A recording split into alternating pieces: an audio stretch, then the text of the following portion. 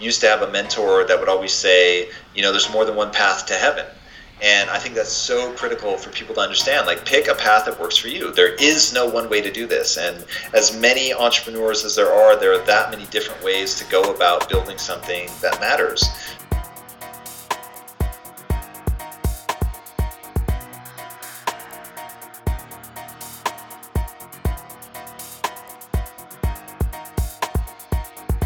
Hey guys, welcome to Startup Hand-Me-Downs, the podcast that passes insights from founders and thought leaders down to the next generation. I'm your host, Philip Kusumu, and thank you so much for giving me your time. I promise it'll be worth it.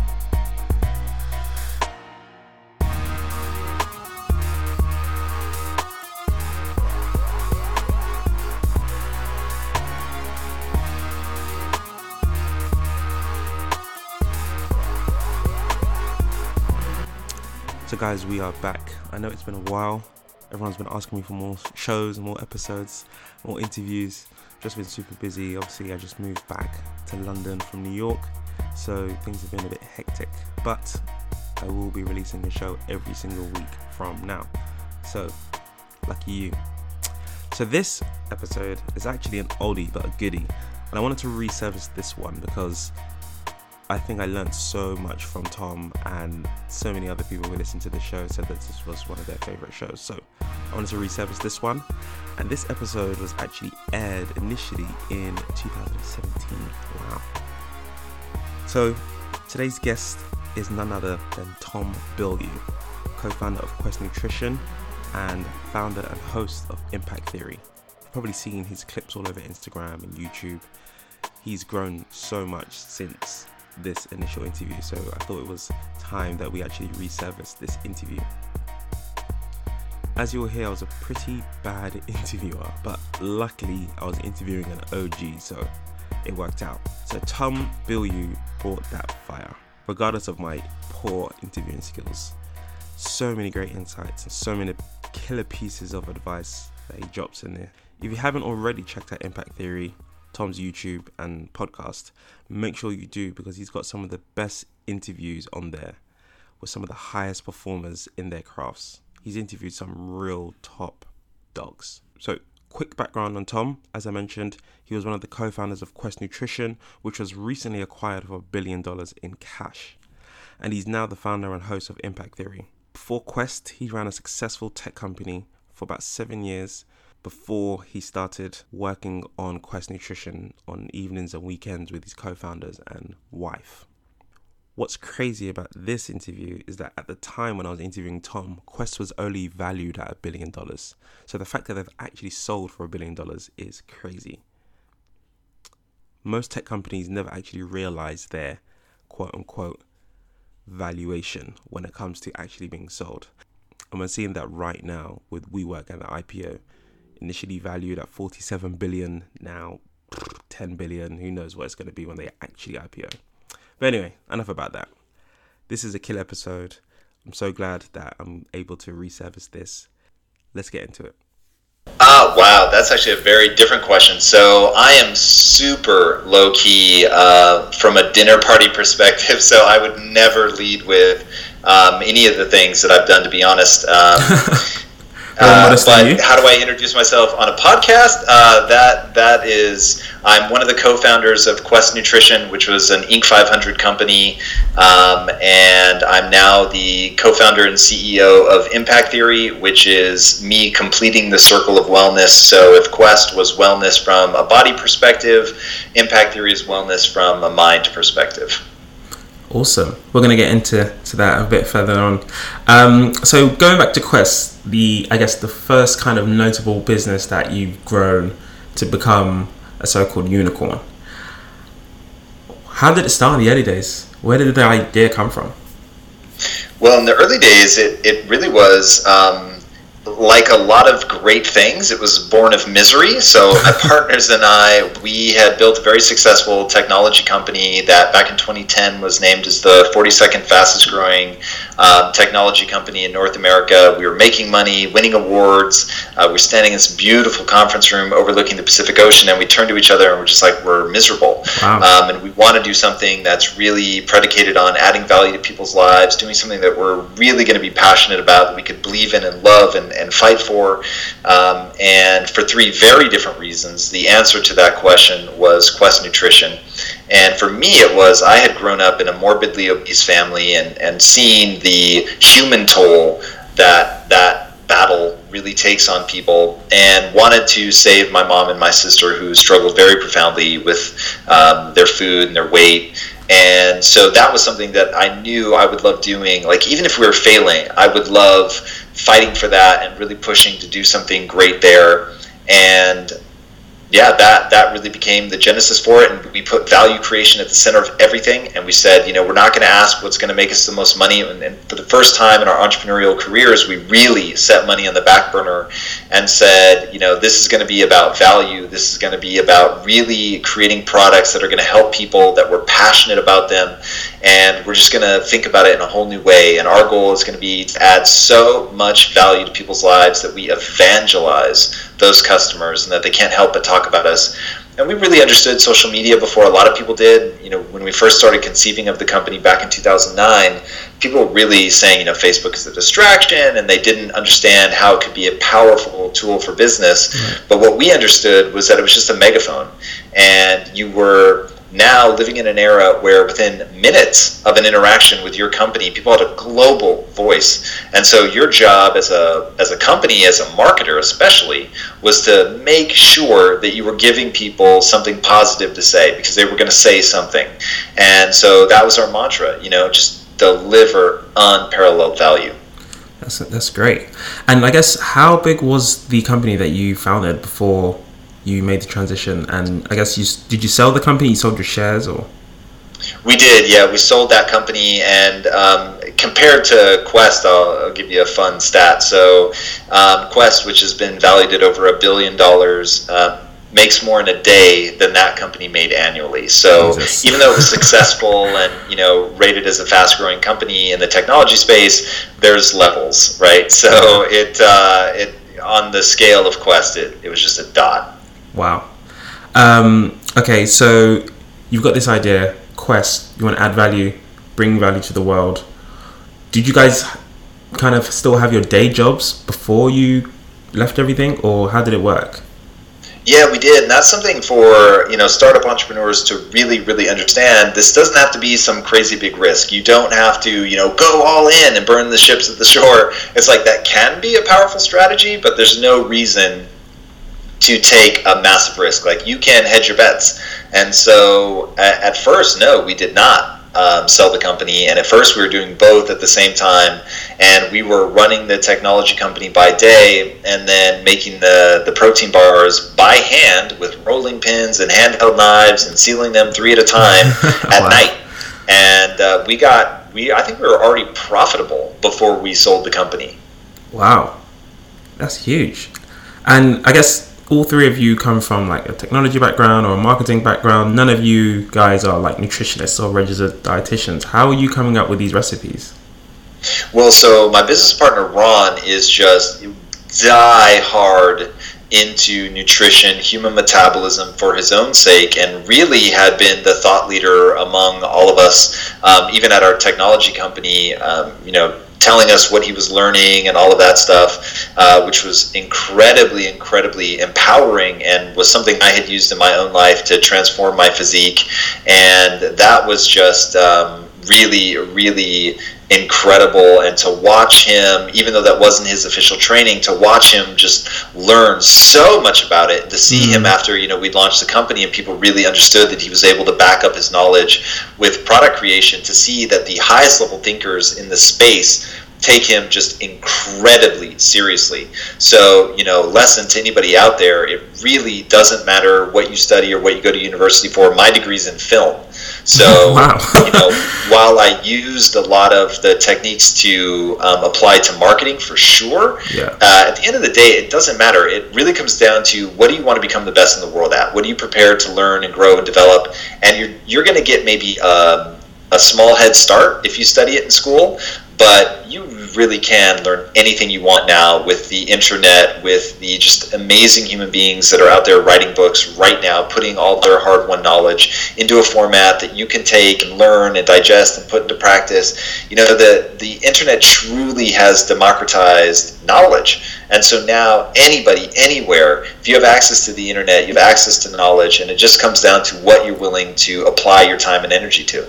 No, I absolutely agree. You can literally become who you want just by, putting in the hours, reading, studying, and mastering your craft. So just to take a step back a minute, you said you were profitable before you even went full-time. How did that even work? Where were you selling to? So we were selling exclusively online, and that was a really critical decision that we made in the early days. We had a big debate about, do we go to stores first or do we go online first? Like, what's the surest path to success? Luckily, ultimately, we made the decision to go online. I think it's one of the smartest decisions that we made as a company, because it allowed us to create what they call pull-through demand. So that stores were having so many people coming into them saying, hey, why don't you carry Quest? I want to buy Quest. That we were able to get contracts that were fair. And in the beginning, they were approaching us really, really early.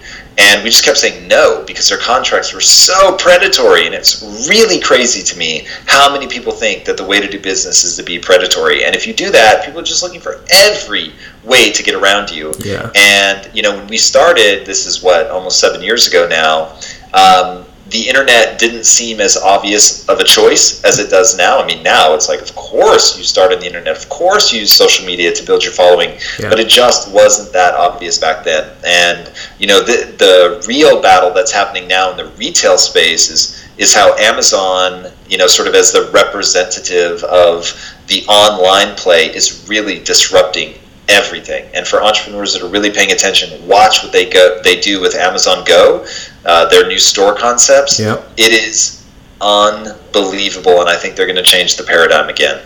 Yeah. And in terms of being online, what was your main acquisition channel? I know you mentioned social before. Was it only social? That was our marketing channel for sure.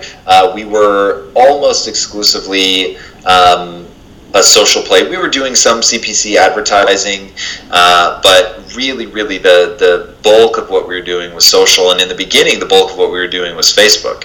So, and that was back when Facebook was totally free to play. You could build up your community, had total access to them, and we had to live through the algorithm change and when they went to an advertising pay-for-play model. But like anything, look, the landscape's always going to be changing, and it's about the people that adapt that are going to survive. There's actually a really great quote by Darwin that not a lot of people understand because he's so often misquoted. So Darwin said, "It is not the strongest of the species that survive, nor the most intelligent, but rather the most adaptive to change." Yep. And when you think about what makes humans the apex predator, it's that ability to adapt. And as an entrepreneur, man, adaptation is the name of the game that you're playing. Yeah, 100%. And in regards to the social element, I guess, were influencers key to your growth as well? No question. That was such a huge part of our strategy, was to go out to the influencers that people were already listening to. They were, in our space, walking billboards because they had amazing physiques. And we knew that if they had an amazing physique, somebody was going to come up to them and say, "What did you do to get that?" And we wanted to make sure that their answer was always, "I ate a Quest bar." So we identified, those really important influencers. We wrote them handcrafted letters that showed them that we really knew who they were. We knew the value proposition to their audience. We knew what they were trying to do. And we believed that we had a really amazing and unique product that was going to deliver value to them. And our only ask was that they talk about it. So we're going to give you this product. If you hate it, tell people you hate it. But if you love it, tell people you love it. And because we didn't try to script it, we didn't say hey, we're going to give you this, but only if you say this. the people were blown away, and they were blown away by our willingness to let them be honest. And that it wasn't like, hey, well, if you don't say something nice, we're not going to give you anything. We thought, hey, if you're willing to use this product and you think it adds value, man, we'll keep going with it. Sure. And I guess, influencer marketing wasn't as ubiquitous as it is now back then.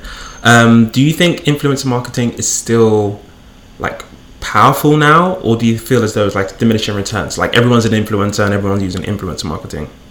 No, I think it's still red hot, and as long as human beings act like human beings, influencer marketing is always going to be critical.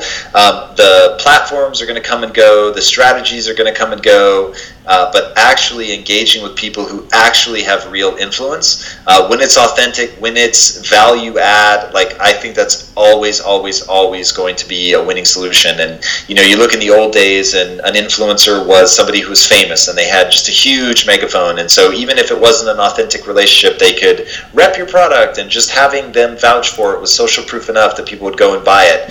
And that paradigm has shifted, and I think you get a lot bigger bang for your buck when people really understand that this person may not be the most famous person in the world, but they've used this product, they really use it in their life, they have a super authentic relationship, what the company stands for, the person stands for, and so when they talk about it, it's coming from a really genuine place. I think that is forever going to play. Yeah, so interesting, because I thought, influencer marketing, everyone's trying to be an influencer now, and I just felt like further down the line it might not be as powerful as it is, but when you put it like that, I think it makes a lot more sense that yes, people are always going to be looking at other human beings for inspiration, and see what the latest cool gig is. Okay, so moving on, you guys actually never took funding in the early days. Was that something that you guys said we would never ever do, or was it just you never needed it? Well, A, we didn't want to do it, and B, we didn't need it. I wouldn't say that we were like so dogmatic that we're like, we'll never ever do it, but it's something you have to enter into so carefully, and you have to understand the incentives, you have to understand what either VCs or private equity, like what their needs are, and how this is going to change the dynamic of your business. So once we had crossed the $1 billion valuation, we did take a small percentage of the company so that we could diversify personally. Right. Just because, when you're running a company every day, everything's at risk. And we met a company that I had gotten to know the guy there very, very well on a personal level and consider him a very good friend of mine. And just thought, wow, VMG if we're ever going to, yeah, exactly. If we're ever going to take an investment, it's going to be from these guys, because even if they weren't giving us money, we so believe in their guidance that it could be a very powerful partnership. And was it? It's been amazing. Yeah, those guys are really incredible. Awesome. So you guys grew extremely quickly, got to the $1 billion valuation, but I just wanted to know again, in the early days, what was your first hire? So you three guys, all pretty solid entrepreneurs. What skills were you lacking? Our very first player hire was a utility player, somebody that could do a lot of everything. Right. Because in the early days, that's really what you're looking for. Super bright kid, really hard worker, great guy, still with the company. And that was hire number one. Hire number two was a chief marketing officer who just went on to do amazing things and was just young enough to really be a part of the social movement, understood that very, very well, but just old enough to have some maturity to him and to have had some experience under his belt. Another great hire. Another early hire that was just really, really critical was somebody that really understood production, because for the first year I was doing that by myself, and I knew nothing about production, so I was learning every lesson the hard way. So that was great to bring somebody in that really had experience at that. And those early hires are still there? Yes, not everybody's still there. Some people have moved on. Our chief marketing officer moved on, but was at the company for over 5 years and really just contributed in such a meaningful way. It was amazing to be a part of. And, my thing, and it's in the 25 bullet points of the Quest belief system, is you should be at the company for the exact number of days that it's the most selfish thing that you could do. And I think in companies now, that you're going to be there for a while, that it's going to be a tenure, it's not always going to be a lifelong thing, and lifelong is amazing, and when it happens it is so beautiful. But as an employer, I'm just super open to any kind of relationship that is mutually beneficial. Awesome.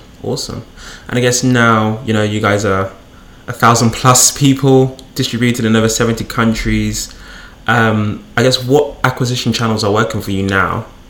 And what is the future of Quest? Yeah, right now we are really, really focused on retail. That is just where the vast majority of our revenue comes from. And, speaking to the future of Quest, it's important for me to note that I'm now in a founder role, so I consider myself the chief evangelist for the brand, but I'm not there on a day-to-day basis. I'm not involved in the day-to-day strategy. So I can prognosticate based on the company ethos, which is they're going to keep making products that are metabolically advantageous, that are real, that are powerful, that give people control and let them decide how they want to eat, that are very clean ingredients, and because of that, I think they're going to continue to become one of the biggest and certainly most important food companies on the planet, because this is the change that absolutely has to happen. We've got such a pandemic of diet-related diseases, and they're just really focused on solving that problem. So it'll be really amazing to continue to see that happen.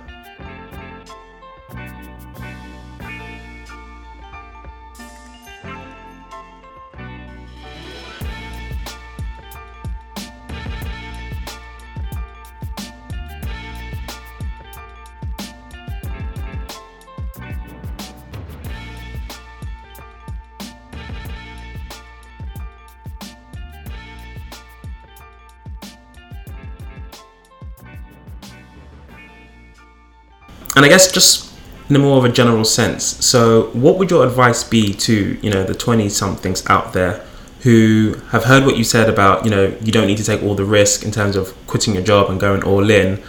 What would your advice be to that person? Because sometimes it's hard because you've got other, well-known speakers on the internet saying go all in, and then you've got other guys saying you don't need to go all in. So, I guess, what would you say to that 20-something person who's thinking about this project and they want to go all in on their project? Yeah, then do it, right? So I have no problem with somebody going all in. I just want people to understand that you don't have to do that. So if you want to do it, you want to roll the dice, you want to take a big risk, you want to burn the ships, burn them. Like, fuck it. Just own that decision. Do what you're going to do. And there's real power in that. And I actually get that. And I understand what it's like to have your ship smoldering behind you and know there is only one path forward, or only one path, and that is forward. I'm all for that. But for the guy that's like, I'm not going to do that if that's my only path forward, it's not. Like, there's so many ways to do this. And used to have a mentor that would always say, there's more than one path to heaven. And I think that's so critical for people to understand. Like, pick a path that works for you. There is no one way to do this. And as many entrepreneurs as there are that many different ways to go about building something that matters. So, I just don't want people getting caught up in the hype or the mythology that people create. It's like, at the end of the day, get good at something. Get really excellent. That is your surest path to success. Like, become the best in the world at something, and then monetize that thing. Like, that's really the way to do this. Find a pain point, find a value proposition, and just deliver more value than anyone else. It doesn't matter if you do it on a part-time basis, a full-time basis, with your ships safely docked or your ships smoldering. Like, none of that matters. What matters is somebody willing to trade you money for the value that you're delivering. That's it. Like, at the end of the day, that is the only metric that matters. And only value is sustainable. It's the only thing you can sell over time. If you're doing clever marketing or, selling hype, it won't last. I promise you. And we can all think of some people that are just crushing it on Instagram, but they're not selling something of real value. And so they will fade. And they will fade because it's not a value proposition that can be sustained over time. And the people that really figure it out, that understand what long-term value looks like, that you're not selling a hustle, you're not selling hype, you're really trying to do something that matters, something that is real and relevant over the long term, they'll last. And they'll be able to survive ups and downs. And those ups and downs, they come for everybody. But when you're selling hype, one down, you're done, that's it. That's so true. And I guess what would you say some of the biggest problems you've seen with entrepreneurs these days? I'm sure you get a lot of young guys, hitting you up, trying to get some advice. What have you seen to be a big problem? Well, I think people hold themselves back, so they don't understand skill acquisition. Like they either think that you have to be born a certain way and they're not born that way, or they have a path they're so obsessed with, like this has to be how I'm going to accomplish it, and not thinking about paying attention to the market and saying the market is telling me this isn't working, so I need to change, I need to try a different tactic. Those are really some troubling ones. And then the thing that really freaks me out is people aren't prepared to actually get good. And I just cannot emphasize that enough. Like, get good. The thing that you should be selling should be amazing. So Quest had to get good at making protein bars, right? Like, at the end of the day, we had to get good at that. We had to get good at building community. We had to get good at building relationships with influencers. We had to get good at manufacturing. Like, at some point, like, the rubber meets the road, and you have to become the best in the world at something, or a whole string of things.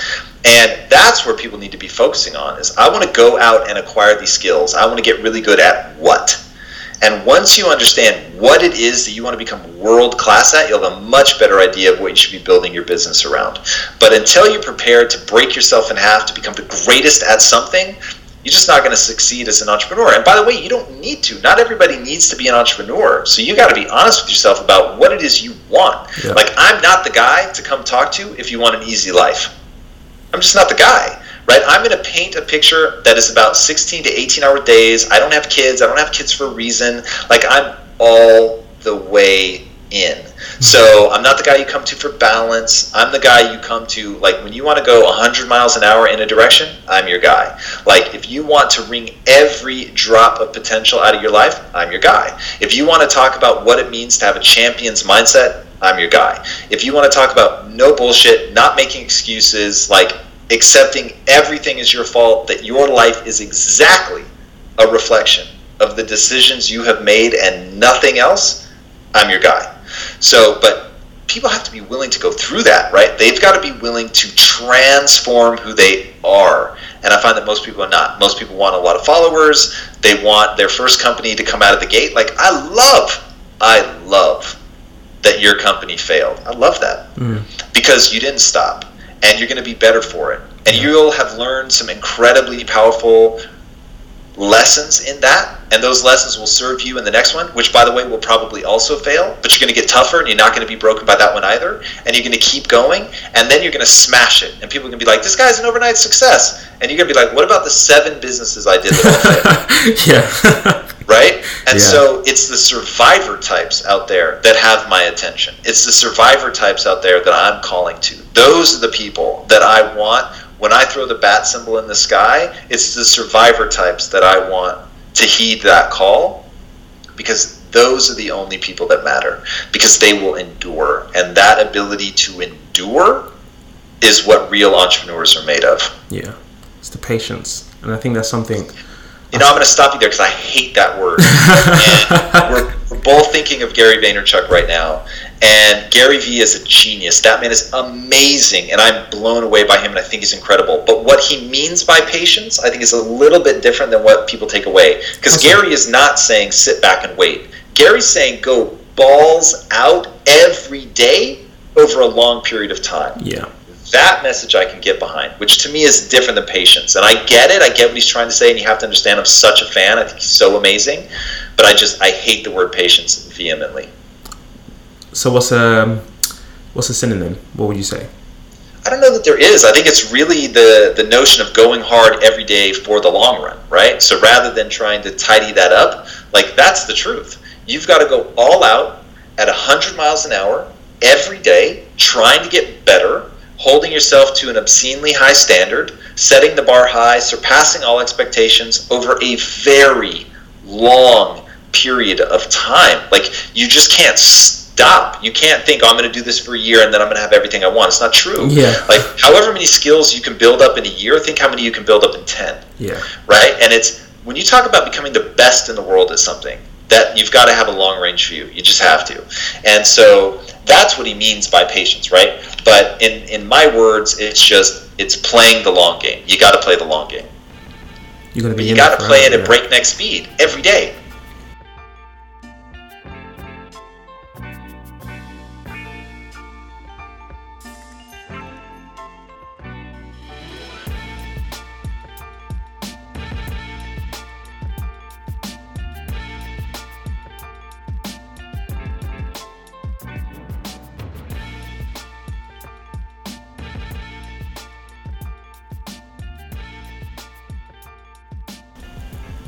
So what does a typical day look like for you at the moment?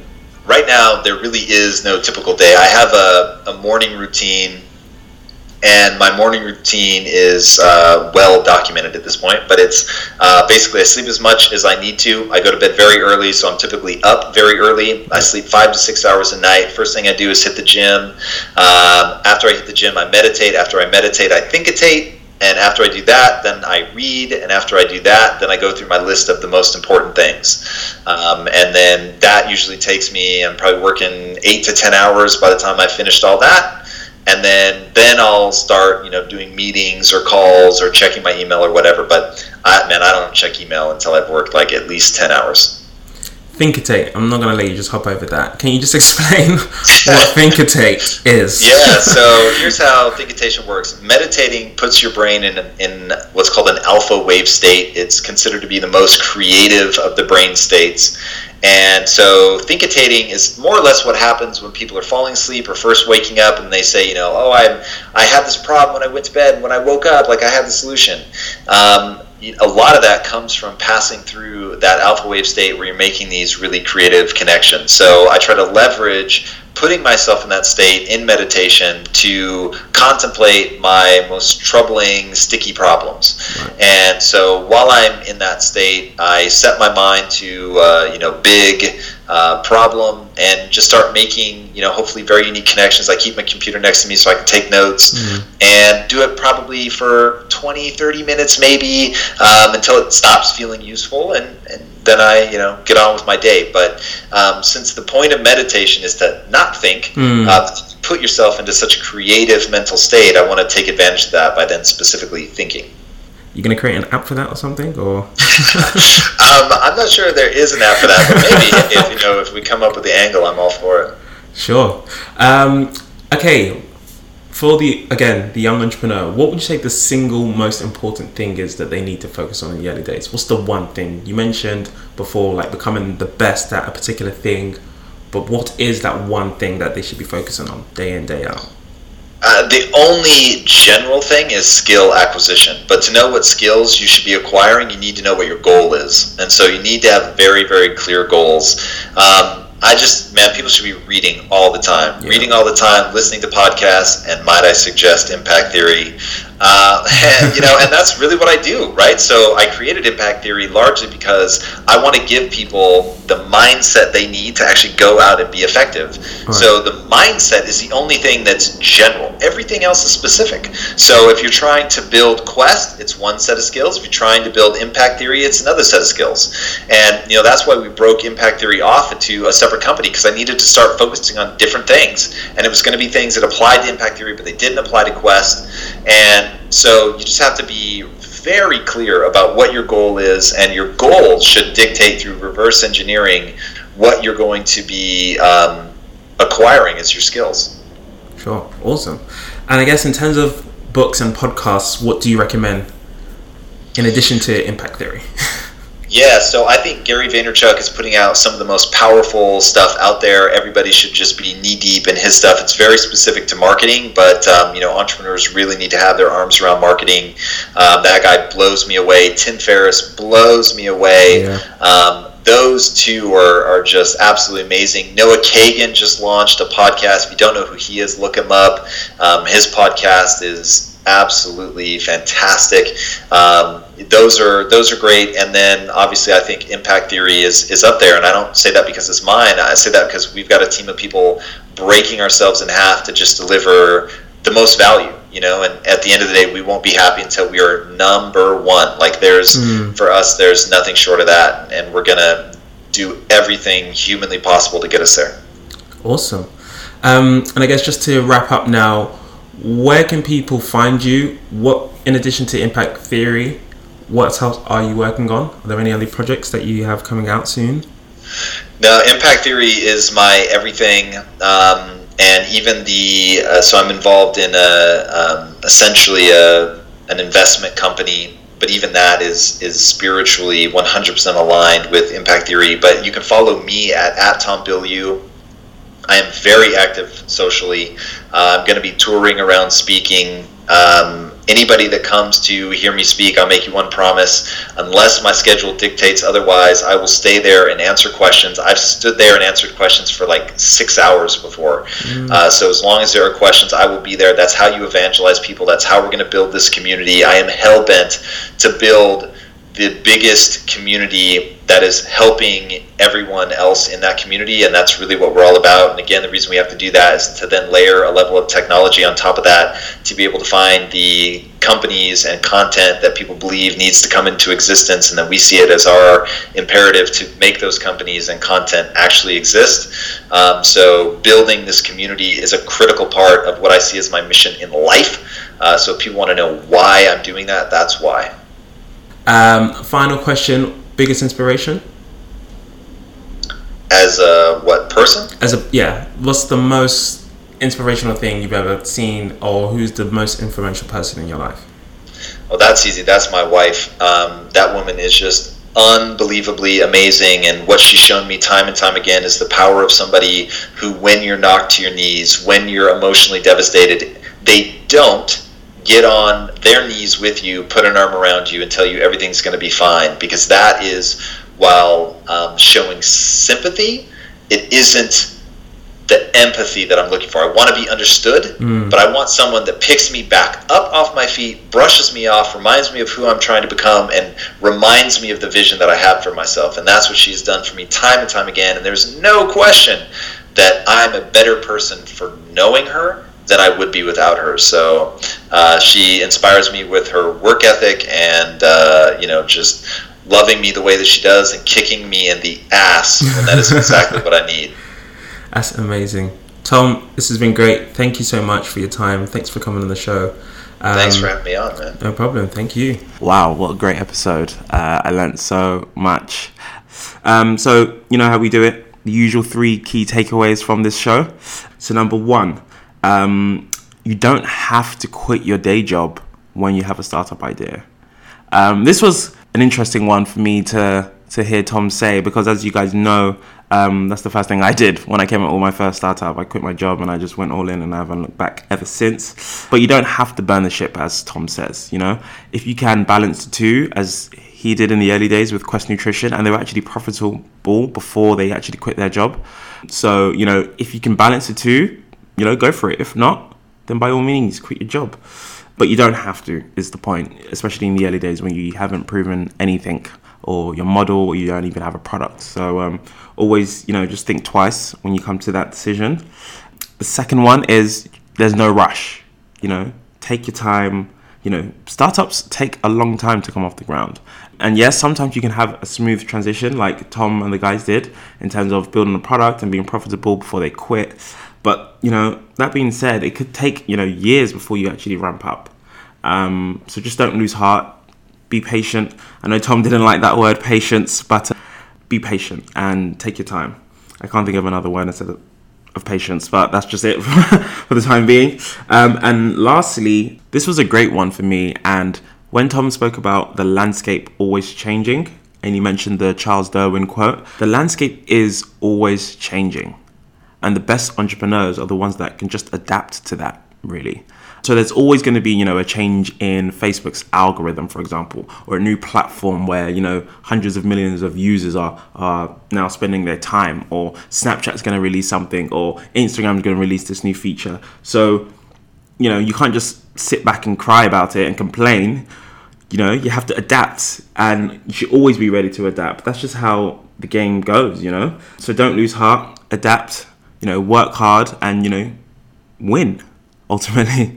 So those are my 3 key takeaways.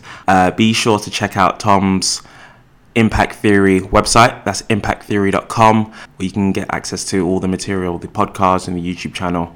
He's got some amazing guests on there. I hope you guys enjoyed the show today.